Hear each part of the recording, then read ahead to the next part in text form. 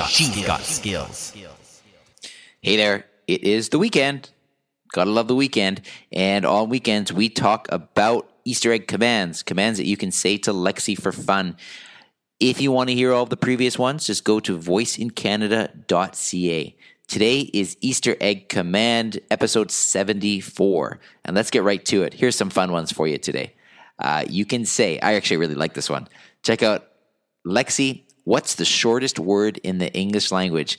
And if you think you know the answer to this, Lexi may have a better answer than you. Just saying. All right, so that's what you can say.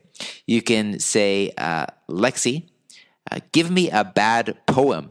And yes, you will get a bad poem. I can assure you of that. You can try it a couple of times. And let's do one more here. This one's quite interesting, actually. Lexi, how did you get your name? So if you don't know that, she'll tell you how she got her name. And if you also just want some other Easter eggs on your own, you can simply ask Lexi for an Easter egg. Lexi, give me an Easter egg. And there you go. All right. Hope you have fun with those, and I will talk to you tomorrow. Briefcast.fm